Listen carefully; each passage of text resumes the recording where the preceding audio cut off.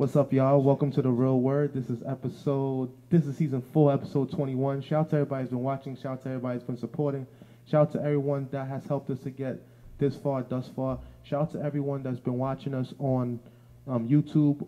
That's www.youtube.com/The Real Word TV. That's The Real Word TV, one word on YouTube. Check us out on Instagram at The Real Word Ministries Inc. on Instagram. That's The Real Word Ministries Inc. on Instagram. Check us out on Facebook at The Real Word 7 on Facebook. That's The Real Word, the number 7 on Facebook. You can also check us out on The Brick on cable TV. We're on every Tuesday and Thursday. Check your local cable listings. We're on at 1 p.m., 4 p.m., and 12 noon. So check us out. Today we got a very special guest. Introduce yourself, brother. Andrew John. If you want me to say other things about myself, I could do that. Yeah, tell the people a little bit about yourself. Okay, so Andrew John, born and raised in Brooklyn.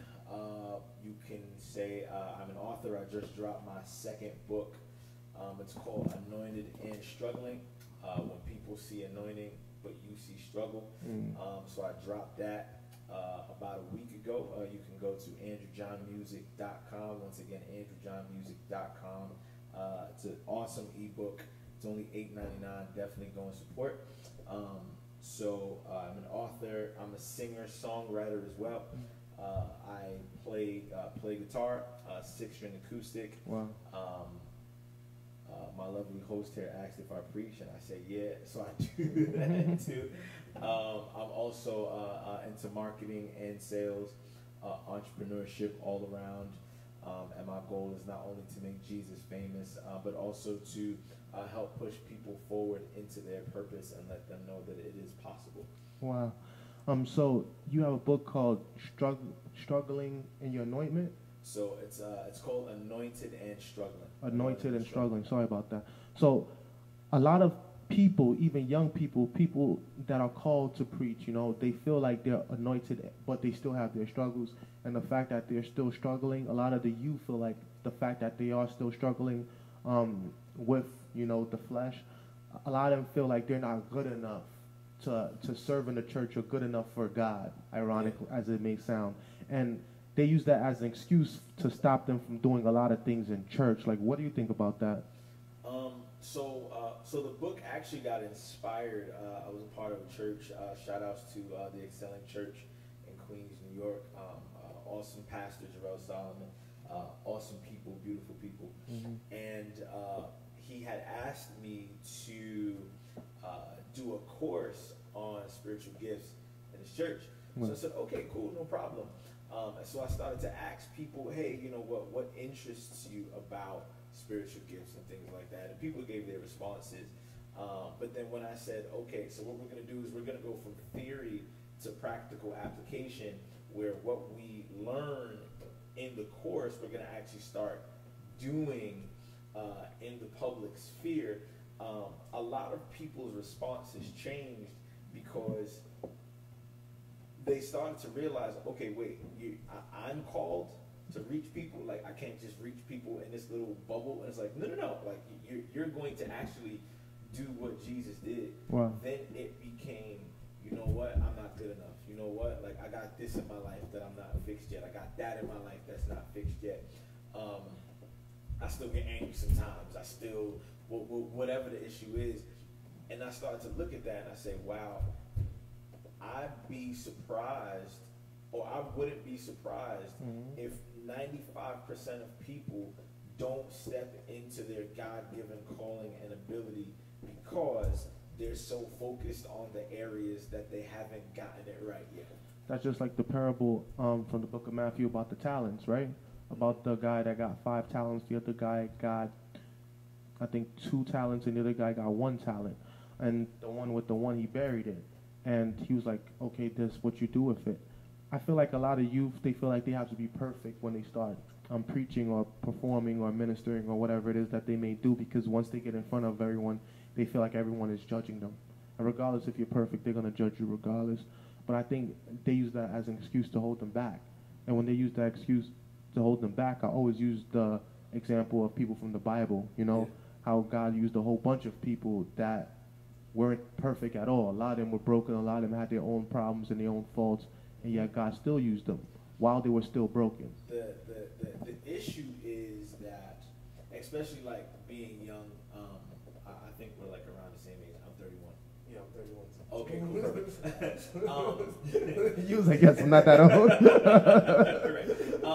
The main issue is this: individuals cannot become what they've never seen. True. Right? So if I haven't seen my elders practice transparency, whereby I can know, okay, you know what, I may deal with a little, I don't know, let drinking, let's say. Let's use that for an example. If I'm struggling, right, and I take a little sip here or there, and I feel condemned, and I feel like I can't come before God or whatever, what would help me is if I knew that the same elders that I looked up to was like, yo, when I was your age, I dealt with the same thing. I dealt with the same things. Yeah. And so I feel like if that was the reality, it'd be less people feeling condemned and more people being like, well, if you struggled just like I struggled and you were able to get to where you got, then there's hope for me too. I think the problem not only is there lack of transparency, but also individuals assuming that God has this standard for them that God has not set for them. I would say the establishment of church has set that false standard for them. As in, like, the people that's trying to hold you to that standard are not even holding themselves to that standard. And I personally, I did not really know this until I started moving up in the ranks at church, you know. I came from being a regular member. Well, there's no regular members, no disrespect. I came from being a person with no position to, you know, being a deacon, you know, first as a servant of the church, to being ordained as a deacon, to being youth leader, AY leader, to being chaplain, and to being elder, you know. And now that I'm part of this executive branch, you really get to hear and see these people for who they really are. And you're like, wow, like, some of these people are worse than whatever we thought they were. Than I thought, yeah. Yeah, and then you're sitting across from these people, and you're like, wow, like, how I'm supposed to look at you after this committee meeting? You understand? It's kind of hard. If anyone's watching him from the committee meeting, he apologizes in advance. I don't offer no apologies. It is what it is. But yeah, like, that's why now with my ministry, I try to be as transparent as I can. I tell these kids, like, yeah, I've been locked up a few times. Yeah, I've gone through certain things. Yeah, I struggled with certain things growing up, like, you know, fornication, addiction, things of that nature. And I think a lot of people struggle with those things. Even till this day, there's still people struggling with those things. And that's the issue. Like, people fail to realize that some of the things you named, the ministers are still struggling with. Exactly. And I don't say that in a way that's condemning. No. Right? I don't say that in a way to condemn, but I say it in a way to be like, hey, your lack of transparency or the lack of honesty is shutting the door to the people behind them. Exactly. Because they have this form of godliness, as the word says, or individuals have them on this pedestal. When the truth of the matter is, that's not your life. Like, just be honest. It's not. Just keep it real. And so I think once there's able to be transparency and honesty, I think you'll find a lot more people saying, okay. And here's another issue. What's that? It's individuals' false sense of perfection also gives people a wrong image of God and a wrong image of Jesus. But that's what fear is. False expectations affecting reality. And people subjugate to that. And what do people fear more than God? So whenever someone wants to manipulate you, they're like, God this, God that, God this. And sometimes that person's broken themselves. The thing that people don't realize is most of the time people don't read their Bible, so they don't understand Jesus struggled. And in the book of Matthew, I believe Matthew 25 or 26, when he's on the night leading to his crucifixion, he's speaking to God and he's praying while all his disciples are sleeping in their, you know, in their own things. And he's trying to wake up Peter, and he's like, yo, he's like, yo, the flesh is willing. I mean, the spirit is willing, but the flesh is weak. Stay in prayer, stay in prayer. Yeah. And Peter's here sleeping, and then he prays to God because that's the only person he has left. And he's like, Father, if it be thy will, take this bitter cup away from me. Take this bitter cup from me if it be thy will. And he keeps praying, keeps praying, keeps praying. He's going around and he's telling the rest of his disciples to pray. And he's telling them what's going to happen. And they're looking at him like, you're bugging. Like, we don't even know what you're talking about. And then eventually, like, he succumbs to his struggle. And he's like, if it's your will, if the only way to get rid of this cup is for me to drink from it, then that's what I'll do. You understand? Which means I'm going to accept whatever comes after this, you know, in order for prophecy to be fulfilled. So I'm going to take the whippings. I'm going to take the beating. I'm going to take the scrutiny. I'm going to take the false accusations. I'm going to take being crucified and being on the cross next to thieves, because this is what I'm supposed to do, you know. So imagine that, knowing that you're about to die, knowing that you're about to go through all these things, and you're praying to your Father to take this away from you, and your Father like, no. So you have to deal with it, you know. And that's with us. We're dealing with our struggles every single day, but every single day we got to wake up and go out to the world and still do what we got to do. We still got bills. We still got bills to pay. We still got kids to feed. We still got responsibilities. So regardless if you want to do it or not, we have to drink from the cup in order for it to go away. Of course, and in the book, the passage of scripture that I basically used to write the book is John 21, I believe, either John 20 or John 21. But Jesus' interaction with Peter when he sees Peter again after he rose from the dead. And what you find in that story is that Jesus pulls up on Peter. Jesus doesn't even remind Peter of what he did. So you would think, okay, cool. If Jesus is going to see Peter, he's going to remind him, hey, you denied me 3 times, you ran away, you blah, blah, blah, blah. But Jesus goes out of his way, right? The Bible says that the disciples see Jesus on the shore. Peter hops out the boat and swims to Jesus. By the time he gets to Jesus, Jesus already has food cooking and waiting them. It's like waiting for them. Then as they sit down, he just goes straight to Peter and he's like, hey, do you love me? And Peter's like, yeah. No, do you love me? Yeah, do you love me? Yo, Jesus, like, you know I love you. Like, why would you ask this question? Okay, cool. Like, go feed my sheep. And Jesus, what he's doing is realigning his focus and saying, hey, like, you've wallowed in what you've done wrong long enough. Like, I don't got to remind you. I write this in a book. I'm like, you know, we take the enemy's job, right, whereby we become such an expert at self-condemnation until the enemy don't got to remind you that you suck, because you're telling yourself that you suck. Exactly, every day. And so because that's the issue, of course you're not going to step out, because not only are you focused on your own condemnation, but you don't realize that you're loved more than you think you are. And you assume, or the individual assumes, that God is in heaven replaying the wrongdoings that you've done, when the truth of the matter is all of that was put on Jesus. And so because all of that is put on Jesus, the Bible says that we're now the righteousness of God in Christ. So he's looking at you through Christ's righteousness. So it's like, if God is not condemning you, stop condemning yourself. Yeah. Stop blaming yourself. But we live in a society with people with like big egos and low self-esteem. And I think that's where Good. Yeah. Thanks. That's a t-shirt. Big ego, low self-esteem. Yeah, and I think that's where we at with it. And I think that's why you see a lot of these people, like, they so focused on the social media, they so focused on the likes, they so focused on these other things. They're so focused on validation from other people instead of working on themselves and trying to figure out who they are and how they can fix the issues that they have with themselves. And I think people misconstrued the whole idea of church, and they're more focused on the business and the appearance instead of the spirituality. You understand? Because everyone in church is broken. The only difference is they're showing up. The only difference I feel like sometimes between people that go to church and don't go to church is just the building. It's just the attendance. Because there's some people that don't go to church that could be more spiritual than a person that goes to church every single week. Because you go to church every week out of tradition, out of something that has become normalized, that has become your reality. So in your mind, you don't know any different reality. So you do it religiously.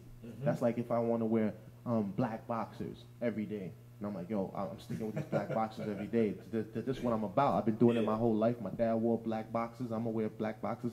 When my son comes of age, he's wearing these black boxers. That's just what it's going to be. He don't know nothing else. And that's a lot of kids growing up right now in the church. They don't know nothing else. And that's why they have been subjugated to all these rules and regulations, and that's all they know, but they don't really know the love of God. Bro, like I was saying before, I went to Nyack College, right, in August of 2006. If you know Nyack, shout outs to y'all. If you're a student at Nyack, shout outs to you. Love you. Okay, so mind you, born and raised in church my whole life. I've done mime ministry. I've done choir. I've done usher. I've done special selection, part of youth group, youth camp, all of it. I got to college, and within 5 days of me being in college, I had my first experience with the Holy Spirit, where God saved me Himself. Where there was a tangible difference between before that moment and after that moment. And I remember coming back home and being like, "Yo, Mom, the God that I'm learning about right now, is that the God that you hid from me this whole time?" And she was like, "What do you mean?" And I said, "I've gotten more in my relationship with God, dressed in my hoodie and my sweats, than I ever have coming to church." And that is not to say that what was going on was wrong, but what that is to say is that the way that our parents and those before us learned about God, served God, worshiped God, it has to look completely different for us because we're in different times. The message that they got, which was like, okay, do right or you're going to go to hell. You go outside and you tell somebody that they're going to suck their teeth. We in hell right now. And they're going to walk past you. So not only has the messaging has to be a bit different, but the methodology has to be different as well, whereby, you know what I'm saying, you can cut up an apple and give it to an adult, but you got to mash that same apple down and give it to a child. It's both of it is an apple, it's just coming in different in different forms. And I think once, as far as old school church, like getting stuck in that old school format, it makes individuals lose faith in the appearance of God, and it's boring. Just like it is what it is. Yeah, I mean, I could agree with that. We hear that a lot from a lot of young people, that it is gotten boring. I feel like it's not relatable in a sense because the people that's delivering the message is not making it relatable. Yeah. As in, because like you said, you could give them the same food, but you feed it to them different. And I think that's what it is. I think what the cliche, but with the real word ministry, we give you the real word, as in we apply the word of God to the real world around us and we bring it to life. Like one thing I usually do is I compare myself in real time to the people in the Bible. You know, one of the things I did was I compared myself to Joseph in the Bible about his struggles and things that he went through with people in his family and how he overcame that to become who he became. And I preached on that one time. And I think when you do it from that point of view, when you make yourself vulnerable, it's almost like you're taking the cross when you take the pulpit. Mm-hmm. So that you're like, okay, if anything, I know you're struggling and I'm struggling. I know you have your issues and you don't want to talk about your issues, but let me talk about my issues and maybe you can get inspired from it, you know? And I'm going to tell the world how I'm working through these issues. I'm working through these struggles, and I'm still willing to testify. Not that I'm perfect, but I'm willing to try, or I'm willing to change. If you look at the word, one of the greatest evangelists was the woman at the well, right? The Bible says that Jesus and her have a conversation, and she then, after the conversation, runs and says, "Come see a man that's told me everything that I've ever done. Could this be the Messiah? Like, could this be the one that we've been waiting for?" There's strength in your woundedness. Like, there's strength in the fact that you're wounded. But because church culture, unfortunately, historically, has focused more so on the appearance of godliness, or seeming godly, or seeming like like individuals have everything together, we fail to allow Jesus into the hard parts of our life that we don't want people to go to. Yeah. When the truth of the matter is, those parts that you're hiding from people are the very same parts that God wants to infiltrate. Exactly. And it's the very same parts that God wants to make home. Like, hey, if you're dealing with depression, why? Okay, you got a mommy issue, you got a daddy issue, you got a neglect issue, you got a rejection issue. Okay, instead of hiding that, no, expose that to me, because that's where your healing is going to come from. Your healing is not going to come from hiding it. Your healing is going to come from when you expose it and allow the light of Jesus to shine in that area. It's almost like Alcoholics Anonymous. It's like you can't tackle the problem unless you admit that you got a problem. Unless you keep it a buck. Like, just keep it real. Like, yo, I like the bottle. Okay, thank you. Now that you've said you like the bottle, now we can handle this. Now we can work on this. Shout out to Garnetta. She said, good night. Interesting topic, guys. Thank you. Shout out to you. And shout out to everybody that's watching. Shout out to everybody that's supporting. Don't forget that we have a turkey drive coming on the 23rd of this month. If you could donate to the GoFundMe. The link is going to be in the description. You could also donate on our website, www.therealwordministriesinc.org. That's therealwordministriesinc.org. Last year we did about 200 turkeys. Because of you guys that helped us to donate. This year we're trying to do a little bit more, but we need your support. So if you can, donate to the GoFundMe. We're called The Real Word Ministries. We're verified on PayPal and on GoFundMe as an official 501c3 non-for-profit. So everything that you do is tax deductible. You can claim it on your taxes if you want to donate. So just help us out. And, thank you for watching. So in regards to that, right, from writing your book, what gave you the inspiration to start writing a book? It was actually my mentor. Shout outs to Jerome, because I am going to send him this link when it's done. Okay. So shout outs to you, big bro. I love you. So he came to me one day and he was like, hey, I know you talked to the big homie upstairs. Now, disclaimer. Jerome is not religious, right? Like Jerome would say he's more so spiritual. Jerome doesn't go to church or whatever, but I love him. And he was like, "Hey, I know that you talk to the big homie upstairs. That's what he calls God. How do you pray?" Like, well, that's a good question, though. That's an enormous topic. Like, what do you want to pray for? And so he gave me he gave me some things that he wanted to pray about, that he wanted answers to. And I said, okay, so here's what you're gonna do.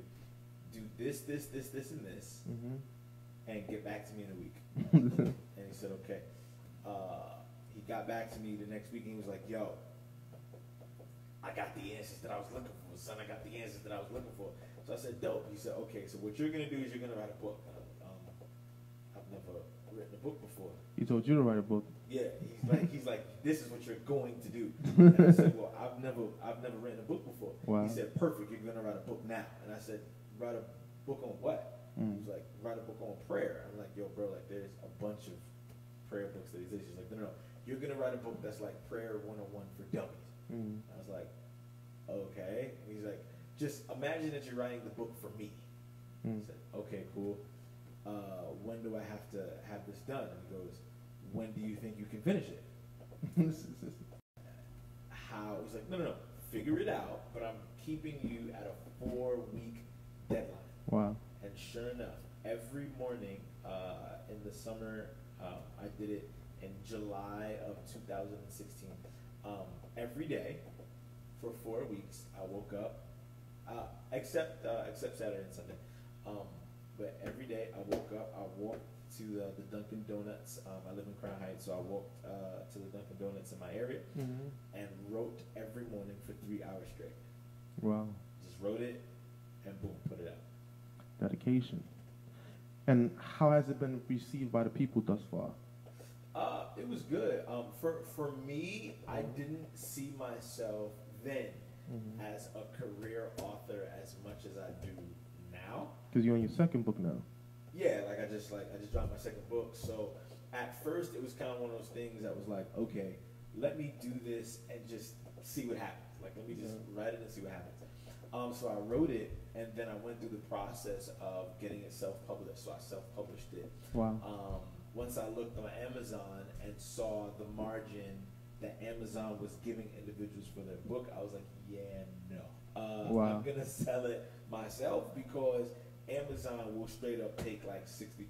Wow. And just like look you in your face.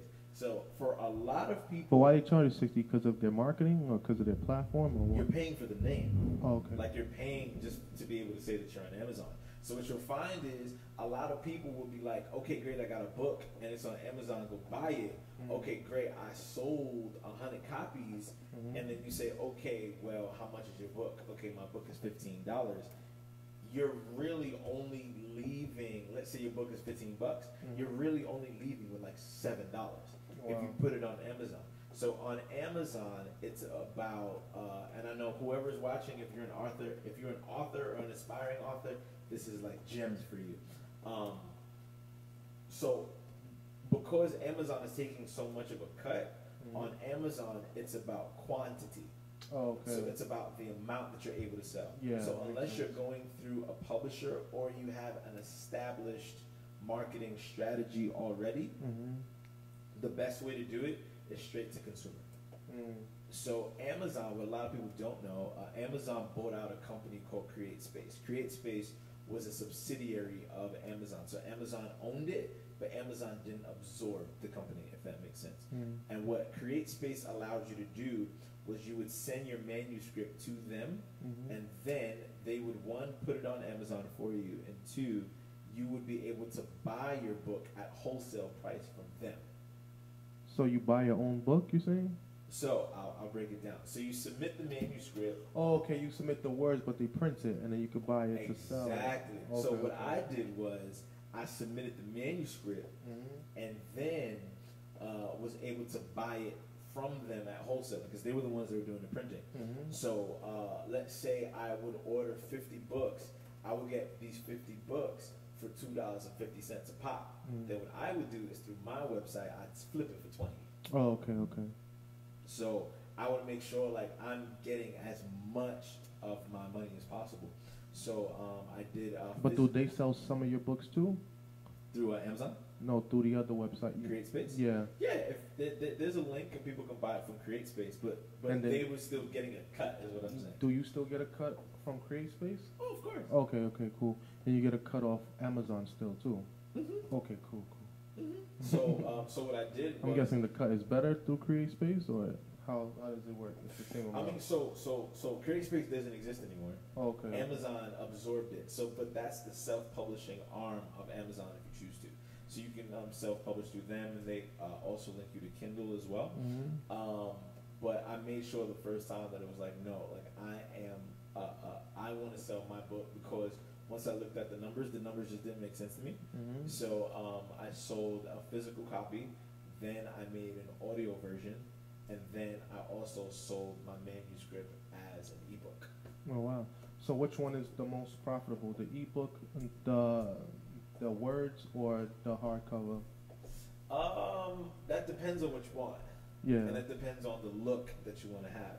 So one of the things that my mentor always taught me was to study the market that you're in and don't try to reinvent the wheel. Yeah. So if it's like Kobe Bryant going to the league and not studying Jordan, it's like no, you're the best here. Yeah. So I'm going to literally look at every single thing that you're doing and break down every single thing that you're doing. So what I would say is, regardless of what route you want to take, whether it is audiobooks, whether it is ebooks or physical copies, the most profitable is where you can have margins that are extremely low, but make sure that you get it direct to consumer. So for example, Anointed and Struggling, I paid nothing to make the book. It cost me nothing. Wow. Because I'm doing everything on Google Docs. Okay. Right? I'm doing everything on Google Docs. Then, after I'm done with the Google Docs document, I'm taking it and converting it to a PDF. Oh, okay. Now, because I taught myself digital marketing and I taught myself how to make flyers and all that stuff, I made the book cover myself. Wow. on my cell phone Wow. while I was like in the bathroom. Right? So after you do that, you put that together. Mind you, I haven't spent any money. Yeah. I also taught myself how to website build. Wow. So I create websites. So I created my own site on Wix. You guys better cut me a check for this. Wix, if you see this. So created my own site on Wix, attached my PayPal, boom, boom, boom. I still haven't spent any cash. And then once I go on social media, I let my following know, hey, I got this new book, blah, blah, blah. The only money that I've spent, well, I wouldn't even call it spending. I mean, besides like the ads on Facebook that I've ran, is the fact that when people buy the book, PayPal takes like 40 cents. Oh, okay. And I keep the rest. Wow. Wow, that's great. So now you have passive income coming in. That's the way, my friend. Yeah, of course. yeah. That's great. So besides that, like, what else do you do besides an author? So, not only that, but I lead worship as well. I sing. I've been on 2 personal music tours before. Wow. And how was that being on tour? It was great. So I was a part of a band at one point called Ignite. Ignite Ministries? So it's called Ignite Band. Okay. We were a part of a movement in Staten Island. So we had a few bandmates, and the music that we created and played was kind of like Hillsong, kind of like, contemporary Christian music. Okay. And the issue that we were having, and I'm giving you like a whole backstory. Wait, when you say contemporary Christian music, like, what do you mean by that? So, like Hillsong, if you've heard of Hillsong. No. You have not heard No. of Hillsong, okay. What's a famous song that you've probably heard? What's Hillsong? What's that? Huh? What's Hillsong? What is that? So Hillsong is the name of a church, Okay. and then they're most famous for their music. Oh, okay. So have you heard the song "A Reckless Love"? Reckless. Sing it. Let me see. I did not plan on singing when I came here. Okay. Well, you sing though. You told me you sing. I may sound terrible, but it is what it is. Oh, the overwhelming, never-ending, reckless love of God. Yeah, right, you heard that. Yeah, okay, yeah, great. of course. That was like a 5-second snippet of me singing. Okay, You can sing. So Hillsong is a band. They didn't create that particular song, but they created songs like that. Oh, okay, like okay. In that sphere. So we It's like, did, our God is greater. Our God is. Our God is higher than any other. Exactly. Yeah, so those kind of songs. Okay. I got So you. we were a band that did that. I was a lead singer. I was also a singer with my sister Liz. Shout outs to Liz. Awesome, phenomenal vocalist. And the issue that we were having was that even though we were good, no one knew about us, so we weren't getting booked anywhere outside of the events that we were doing in the church that we were at. And so I took it upon myself. I typed in DIY touring on the internet. What's DIY? DIY, so do it yourself. Oh, okay. So do it yourself touring, just to see, what would come up. I ran into a podcast with a woman named Shannon Curtis out in Cali, and she was talking about this concept of house concerts. Wow. So I was like, a house concert, like. So I looked into it, and she wrote a book called, literally, the name of the book was titled House concerts. The book was titled "How I Made $25,000 in a Summer Singing in People's Living Rooms." Wow. That was the name of the book. So she sold it on her website for $5. So I bought it, and it was literally step by step breaking down how she got into people's homes with her music, and now was able to make a living, where she literally every year fiscally brings in about 250 grand. Wow. Touring and doing her music, her original music, from people's either living rooms, garage, a backyard, wherever they'd have her. Like, she literally dove into her fan base and turned them into stops on a tour for her.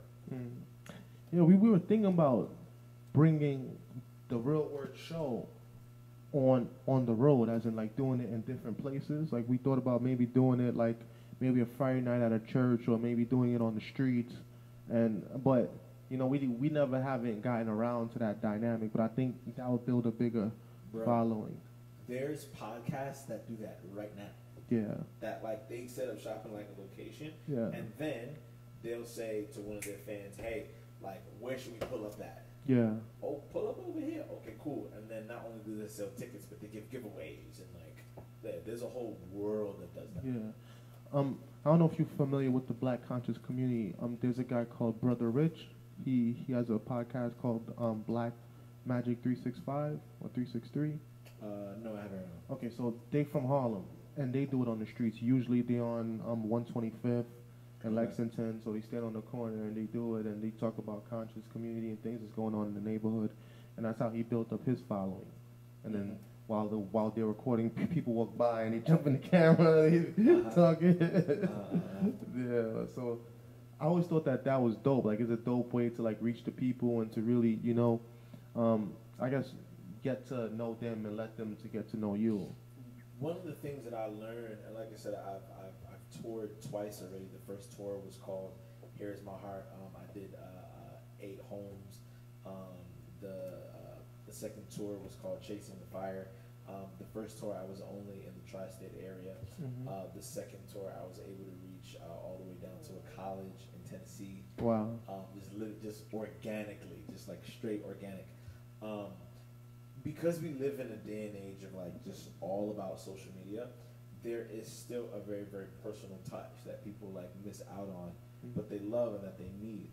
So whenever you're able to create an environment where people can be intimate, like they can feel you, like they can know you personally, not only does it create organic buzz, but it also allows people to buy into you, the person, like not a concept of you, but buy into you, your story, and what you're trying to do. Yeah, I think that would be dope. I think we should start doing that. I think that would be dope. Listen, if you guys want the real word on tour, make sure you let this man know. Yeah. Make sure you let Richard know, absolutely. And of course, guys, don't forget to donate to the GoFundMe or donate on our website, www.therealwordministriesinc.org. That's therealwordministriesinc.org. The links will be in the description for you guys to donate to the turkey giveaway. So we're trying to give over 200 families free turkeys for this Thanksgiving season for those that cannot afford it. I know most of you guys get paid this Friday, so just if all you guys give $20, it should be good. There's over 3,000 followers on this public figure page. You times that by 20, that's a good amount. Even the 5,000 from my regular page, you guys could give $10. That'll be a good amount. It'll just reach in your pockets. You already seen our track record is proven, so we just ask you guys for support. Going into current events, right? We all see this thing that's going on with the KFC, with the Popeyes. Shots fired. Shout out to KFC. With the Popeyes chicken, Yeah. And I actually went last week, and I stood online, and the line was around. It went around the store a few times, and it went outside, and I'm like, you didn't go to the right one. There's a KFC. Popeyes. There's a Popeyes. I think it's Flatlands. Yeah, I went to the Popeyes Flatlands. The KFC in Flatlands. Yeah. I went to the Popeyes on Flatlands. Wasn't a lot of people, but I also went during a time of day. Went like 3:30 or something like that. Got their chicken sandwich. Yeah, I think some people are saying that they feel like that's a social experiment and that it was predicted in the Boondocks where they were selling chicken and people was going crazy. And they were saying that if the government wanted to administrate some form of drug, or like maybe they wanted to run experiments on people, the easiest way that they could have did it was put it into the chicken. What do you think about that? One, I've never heard that before. 2, shout outs to the conspiracy theorists. Yeah, shout out to them. I mean, black people like chicken. Exactly. Make it too easy, right? I don't know if I think anything specifically about that. I think one, people should eat healthy. That's number one. Number 2, I think what will ultimately separate a Popeyes from a Chick-fil-A is customer service. Yeah, and Chick-fil-A has the religious background into it, right? Bro, I remember last week. So I drive back and forth from DC, Okay. right? And I was coming home from DC last weekend, and I said, I'm gonna stop by Chick-fil-A. It's like the middle of the day. Let me, get something to eat. Mm-hmm. The line was stretched around the block as always. Wow. And so I drive up to the place where they take my order, and the lady came on and said, "Good afternoon, welcome to Chick-fil-A. How may I serve you today?" And I said, "Yo, you just for you saying how can you serve me, I will buy 20 chicken sandwiches. Like your customer service is literally impeccable. Whereas you walk up into a Popeyes and they're like, yo, what you want? Mm-hmm. Like, what you here for? Oh, the sandwich? Alright. They got more of a hood feel. Yeah. So ultimately customer service is going to be what separates the two. I do think that Chick-fil-A has the better tasting Chicken. sandwich. Wow. I don't know if it's because Jesus put his hand on the chicken. I don't know if it's because of the community service. But I think, like any fad, I think the more mature brand and the brand that really makes the customer feel welcomed is going to last. Yeah, and of course. That's Chick-fil-A. Yeah, I think Chick-fil-A has a lot of positive reviews. I would say the only negative they have is obviously the religious factor, and people of the alphabet community feel like they're pushed out of that situation. The first time I heard the term alphabet people or alphabet community was Dave Chappelle. Yeah, Dave Chappelle special. Yeah. I saw that. I was like, Sticks and wow. stones. Yeah. Listen, if you are from the LGBTQ, love you guys. Yeah, is what it is. Besides that, there's a lot of impeachment talks going on about Donald J. Trump. Honestly, I don't feel like he's going to get impeached. I think this is just zealous people that's putting on a show for the media. Donald Trump, okay. I might get in trouble for what I'm about to say. I am not a Kanye West. I did not vote for this man. Okay. Kanye didn't vote for him neither. He don't vote. But there you go. You will not see me in a MAGA hat. You will not see me in a red cap anytime soon. Bring back red caps. Anyway, number one, Donald Trump is not going to be impeached. Number two, Donald Trump is most likely going to have a second term. Of course. And there's not a lot of Democrats that could beat him anyways. Three, I think, and I know because history tells us Donald Trump is a salesman. Yeah, of course. When he was running, can you remember one policy besides the wall that he said he was going to do? No, he just kept saying, make America great again. We're upset. We got to make America great again. Let's build this wall. What he did was, it's like, yo, Donald Trump, what are you going to do? Listen, and he would literally go something like this. Listen, there's tons of things I'm going to do. Tons of great things. There's great tons things. of great things that I'm going to do. Awesome things. Phenomenal things. Phenomenal things that I'm going to do. But before I tell you about the things that I'm going to do, we can't focus about the things that I'm going to do when we're not talking about the main issue here, and it's the fact that you let somebody break into your computer. How could you let somebody do that? Explain that to people. And every single time, he would deflect to the people that's on the panel, and you get caught up in an argument where it's like, well, yeah, somebody did break into her thing, and but then if you were to go, okay, name one thing that he's going to do correct for the nation. Yeah. I don't know. I'm just mad at them. Yeah. Not only that, but he also paid a marketing company over $7 million in England to create false ads to force the American voters. If you don't believe me, watch The Great Hack on Netflix. Your mind will explode. Wow. No, I mean that's proven that like he paid a lot of people. They even said that he was Russian bots, to create all this other stuff that they say that he did. But that's what politics is, my man. Like some people used to do it by foot, you know, knocking on doors, saying vote for me, campaigning against the other person, door for door. Other people did like smear campaigns where they did the commercials. This person did this and that. Is this the person you want to vote for?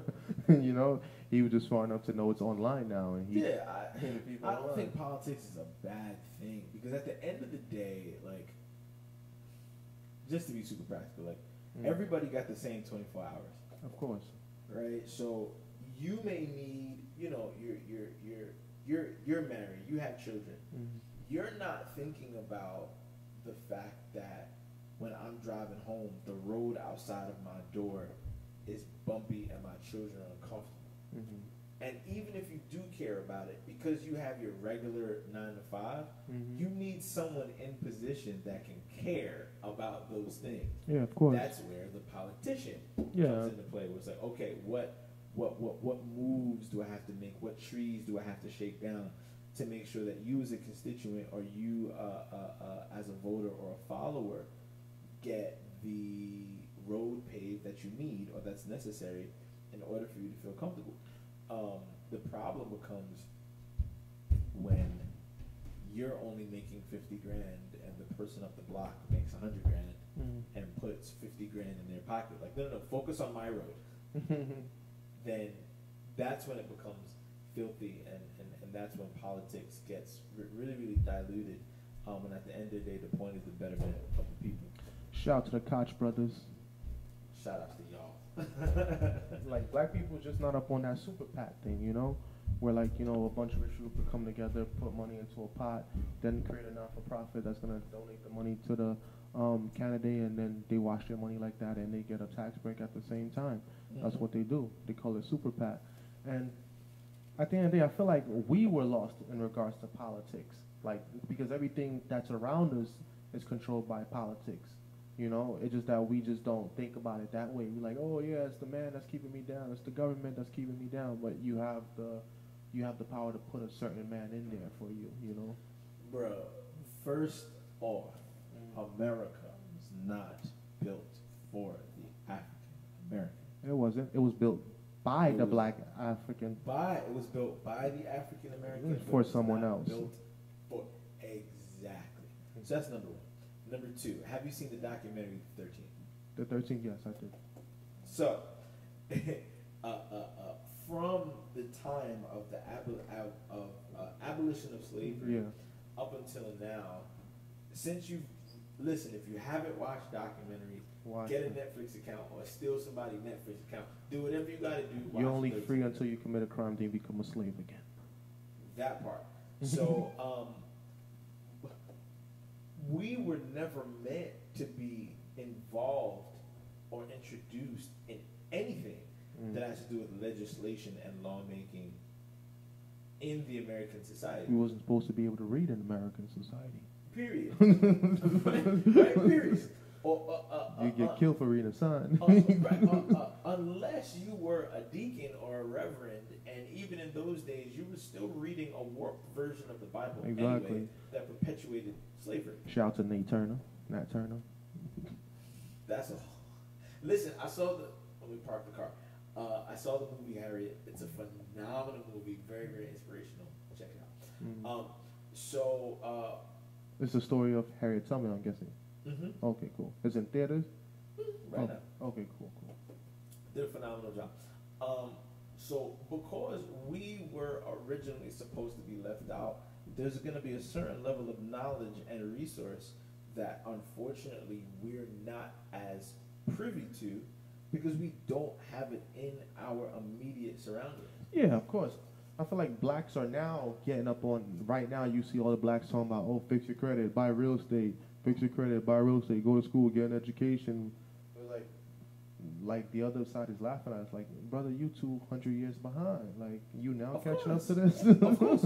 And that's why mentorship is so important. Not only is mentorship important, but getting in environments where people are better than you. I think if you are the biggest fish in your pond, then you're in the wrong pond. Exactly. Like, you're supposed to be the small fish in a big pond. And for me, one of the things or one of the experiences that really, really opened my eyes, after I graduated from college, for 3 months I was doing off-Broadway acting. Because I felt like I was going to be like the next Tyler Perry, right? So in college, I wrote 2 plays from scratch, did the whole auditioning process, you know, directed it, produced it, wrote it, played in it, did everything myself. But obviously at the end of the day, doing gigs for free is not going to pay the bills, and it's definitely not going to pay back your student loans. Of course. So shout outs to you guys that are still doing student loans, like, peace be with you. So, I got a job doing sales on Wall Street, and I remember the boss in the company. He was 30 years old, blonde hair, blue eyes, dude. His name was Bart.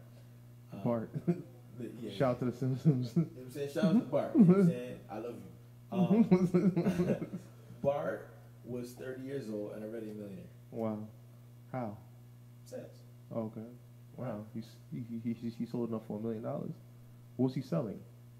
So the firm that we worked for, we were literally going business to business for the highest bidder. So whoever would pay us the most money. Okay, so once they pay you the high money, then you sell whatever they want you to sell? Okay, so cool. if they had the bigger bag, and it was like, yo, listen, yesterday you was working for Staples. Okay, great. Today we're selling brooms. Why are we selling brooms? Because they're paying us $1,000 a broom. Wow. All right, cool. Where the brooms at? So I remember Bart one day. Now, mind you, I don't think he heard me. I don't think he realized that I was listening to this conversation. Wow. But he said to me, not he said to me, but he was like joking amongst like other managers in the office. A fly in the wall. Yeah. And he said something like, this isn't a verbatim quote, but he said something in this realm, something in the world of, I would never be a Christian because those people always broke. Wow. And mind you, I'm just a fly on the wall. But I hear this, I'm like, he's never heard of the prosperity gospel, huh? Shout out to Bishop TDJ's Club Full Dollar.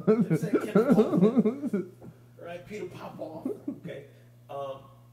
But that did something to me when I started to realize how much knowledge does my community really have?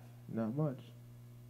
If you were to go to your average church or community center and take the average tax return, or take the tax return of everybody in there and count up an average, you'll probably find that the average is between $30,000 and $45,000 out of working class. Yeah. Then you got to ask yourself, if you're only bringing in 30 grand, how much do you know and how much don't you know? Then once I started to understand that, my mentor that's talking about Jerome, he started giving me books to read, started feeding me books, and it started to open my eyes to, yo, we are genuinely not afforded the resources and the knowledge that we need in order to make it happen. To where we can walk into a business and get a business plan and break down, okay, is this going on with your business? This is going wrong with your business. This is going wrong with your business. Okay, what do we need to do? People are walking around and don't know what a profits and loss analysis is. They don't know what a break even is, right? They don't know or understand strategic marketing. Yeah. They don't know what a financial analysis is. Like this, like they don't even know analytics. They don't know analytics. Right. Like there's a certain level of knowledge that aren't had simply because we don't have the right individuals in our circle. That's why I say that your net worth is based on your network. I mean, I feel like most recently, because of the 501c3, we've been networking with more people, you know, getting in these rooms, getting to know more people. But we had to tackle it from a charity point of view in order for people to even listen. But then that puts us as the under table, almost like the bottom feeders. Hey, like, we're here, help us. Like, you know, we're begging for charity, literally. Here's what business has taught me. The people that put the stamp of approval on you is the public. The people let them know who to listen to. Yeah, of course. The people do it. And I think that, like, at least for me now at 31, what I'm coming to is like, whoever they are, I don't need them. Sound like DJ Khaled. Right, like whoever they are, I don't need them. I need the people. And if I can get good at capturing the hearts and minds of the people and telling my story and getting them to buy into what I'm doing, then at the end of the day, bro, if they don't want you, you good. Because you're genuinely making an impact, and two, the people that can really move and shake for you are gonna move and shake for you. Hopefully, God willing. And that's where we're trying to go, man. And that's exactly what we're trying to do. I feel like whenever you're building something or whenever you try and do anything from the ground up, especially without the resources as the WASP, the White Anglo-Saxon Protestants, it is kind of difficult. You know, we don't have daddy's just going to judge, here's $1 million to invest like Donald Trump, you know? So it's like you start off in the negative and you're trying to go to a positive while tackling out the negative at the same time. Of course, and that's why I said earlier, one of the things my mentor taught me is like, study your arena.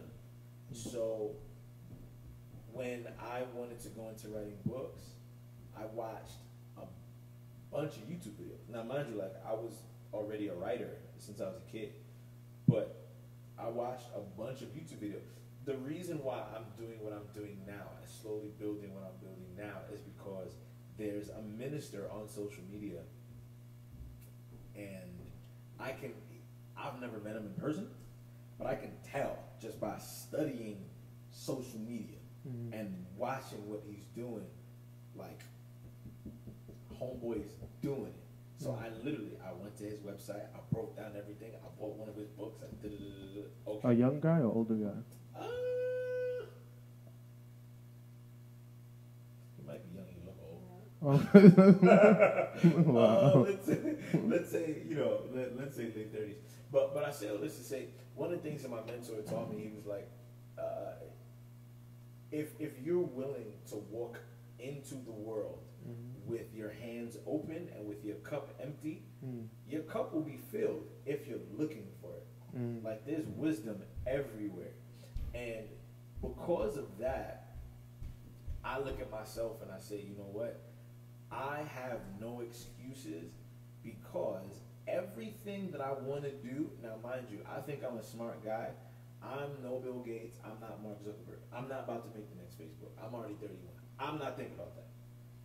However, what I do know, just like what 50 Cent said, they asked him about, I think they asked him about vitamin water. And this is an old interview. Like, I love watching interviews because you get certain nuggets that they just drop. Some people got some from this one. And 50 Cent said, I didn't want to be the best in the category. I just wanted my name in the conversation. Like, that's it. But if you look at that, was 50 Cent the first one to put vitamin water in the market? No, he wasn't. No. Just look at the people that did it and break down every single move. He just made it cool to drink vitamin water. That's it. Yeah. That's it. And put his name on it. Yeah. So I think it doesn't matter what you want to do. The truth of the matter is, somebody somewhere is already doing it. And at a high level, right? So you might probably see them at, if you're looking at it like from A to Z, if you're looking at it like in a linear sense, like in a line, they might already be at Z. They're already pulling in millions of dollars. But the truth of the matter, they started somewhere. Okay, we got the internet. I'm going to track where they started. I don't care where it is. Did they start in their basement? Did they start like wherever they started? I'm gonna find out where they started and then track their progress. Also taking into account where I am and taking tangible small steps to get where I need to be. At the end of the day, the door definitely didn't swing forward for them, and it's not going to swing forward for me. Yeah. So let me ask you a question. Do you think that from our conversation earlier, do you think I'm putting too much pressure on myself knowing that the nonprofit's only 1 year old and the show's only 2 years old? or do you think we've done decent for the time so far? I think for what you guys have done, I think you guys have done a phenomenal job. Thank you. First of all, and I think if you guys don't pat yourself on the back enough, you should, because there's probably people that have had the same aspirations that you guys have had that haven't been able to see the fruit as much as you guys have seen. Yeah. So I think first and foremost, you guys should definitely pat yourself on the back for that. Whenever you put this out, edit some like clapping sounds in the background. You know what I'm saying? And make it, you know what I'm saying, clap for them, you know, Jay-Z said that. Okay. Where I think you guys need to move forward in is, like you said, a singular vision. Like a singular vision. Who are the charities in your space that are doing what you want to be doing? Then you study them. Even if you can get a meeting with them and not walking like, hey, we trying to do what you're doing. But like, hey, you know, like I'm doing a study on charities. How did you guys start? Everybody at some way, shape, or form is self-centered. Yeah. Meaning, if you walk into a meeting, it's like, hey, I got a pen and paper, just give me 10 minutes and tell me your story. They're not going to tell you no. Everybody wants to talk about themselves. Yeah. Right? So you literally, like, you sit down, what's your story? And watch and listen. And they'll probably tell you, hey, man, right now, you know what I'm saying? Perfect example. I have a friend of mine that works for a charity in Harlem called GOSO. It's called Get Out, Stay Out. I think they just hit, last time I talked to her about it, hit like 5 million. Wow. As a charity. The charity started out with a guy that used to, now, did he come from big pockets? Yes. Okay. But, yes. But we're just talking about the story behind it, right? What he started doing, he was going to Rikers and tutoring individuals. He was tutoring young men at Rikers. He was a teacher.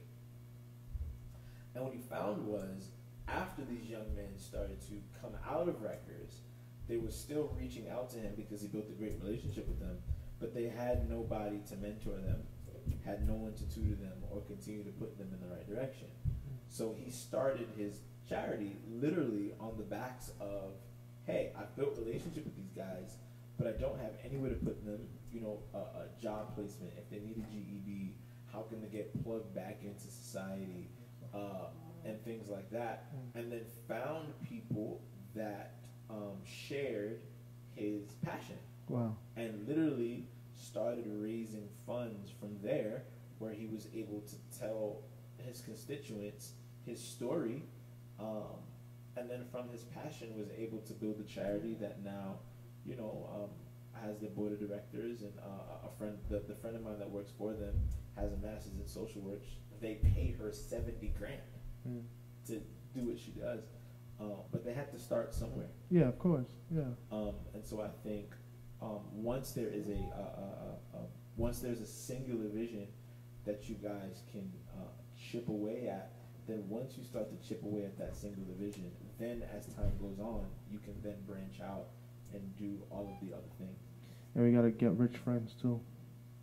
Or make sure that everybody in the group is an entrepreneur at some point, to where we're all pooling our finances. If we really, really believe in this, exactly, then we're gonna practice group economics, exactly, with this organization, whereby we're gonna put our money in. If you want to break it into a dividend situation, you can do that. It's completely up to you.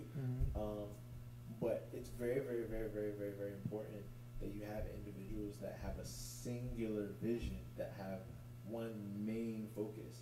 And once there's one main focus, then there's so much more that you can get accomplished versus, you know what I'm saying, you know, I like puppies. Well, I like boats. One don't got nothing to do with the other. Exactly. It's either we doing puppies or we doing boats. Like, what are we exactly. Doing? Don't go in a meeting, I'm talking about boats, you talking about puppies. It doesn't make sense. You know, and so once that's captured, I think not only will there be more traction because everyone's mind is in the right place, but you'll get a lot more done a lot faster. That's true. On that note, we can close out. You have any closing thoughts? Love God, love each other, man. First of all, thank you so much for having me. And if you would allow me, listen, make sure that you guys are going and getting anointed and struggling. Okay, you want to go to www.andrewjohnmusic.com. Once again, www.andrewjohnmusic.com. If you have an iPhone, it works on iPhone. If you have an Android, it works on Android. I don't know what other phones there are. I don't think it works on flip phones, but listen, no matter what you're going through, God has a unique calling that is specifically for you, and there is a group of people with your DNA that only you can reach, okay? And they're waiting for you to get out of your own head, to get out of your own mind when it comes to your personal struggles and your issues, and really, really tackle your God-given purpose by stepping into your God-given potential. So make sure, once again, Anointed and Struggling ebook, it's out now. Go to the website, get yours today. You're not going to be disappointed. Wow. Yeah, so support our brother. We'll put the link in the description. Again, like we're doing this turkey drive for the Thanksgiving season. Don't forget to donate. That's www.therealwordministriesinc.org. That's therealwordministriesinc.org. Also, you can find us on GoFundMe. We'll put the links in the description. Support this channel. Support our Instagram, Facebook, and YouTube. Share, like, pass it on. And, we thank you for watching. We thank you for supporting. You want to close out with a prayer? Well, you got a book on prayer. Exactly. All right, here we go. Heavenly Father, thank you so much for this opportunity to be here with my brother Ricard. Thank you so much for the opportunity to be on The Real Word. God, I pray blessings over this channel in Jesus' name. I pray that everything that they touch prospers. I pray blessing right now on everyone that's watching now and will watch. God, I pray in Jesus' name that you would shake what has to be shaken and bring them closer to you. I pray blessings over their families right now in Jesus' name. I pray for more than enough this Thanksgiving season. I pray more than enough this Christmas season, more than enough this holiday season. Reconcile families, bring marriages back together, and raise up people that are not only heavenly minded, but are goal-oriented in making our community a better place. We love you, God. Thank you so much. In Jesus' name, amen. Yeah, my mic fell apart. But yeah, guys, thank you for watching. We see you next week. Shout out to everybody who's been watching. Shout out to our guest that came on today. Shout out to everyone that's been supporting, and shout out to all the people. Check out Andrew's book. Where can they find it? You can find the book Anointed and Struggling, right? The ebook Anointed and Struggling at www.andrewjohnmusic.com. The audiobook will be coming out by the end of the week. So if you don't want to read it, you want to listen to it, that's going to be available too. And where can they find you personally? So you can find me personally on Facebook at Andrew John Music. Okay, so you can find me on Facebook at Andrew John Music. On Instagram, simple_Drew. Once again, simple_Drew on Instagram. Okay, so thank you, Mr. Andrew John, for coming on. Respect Of course. and love. And thank you all for watching. Good night and God bless. Peace.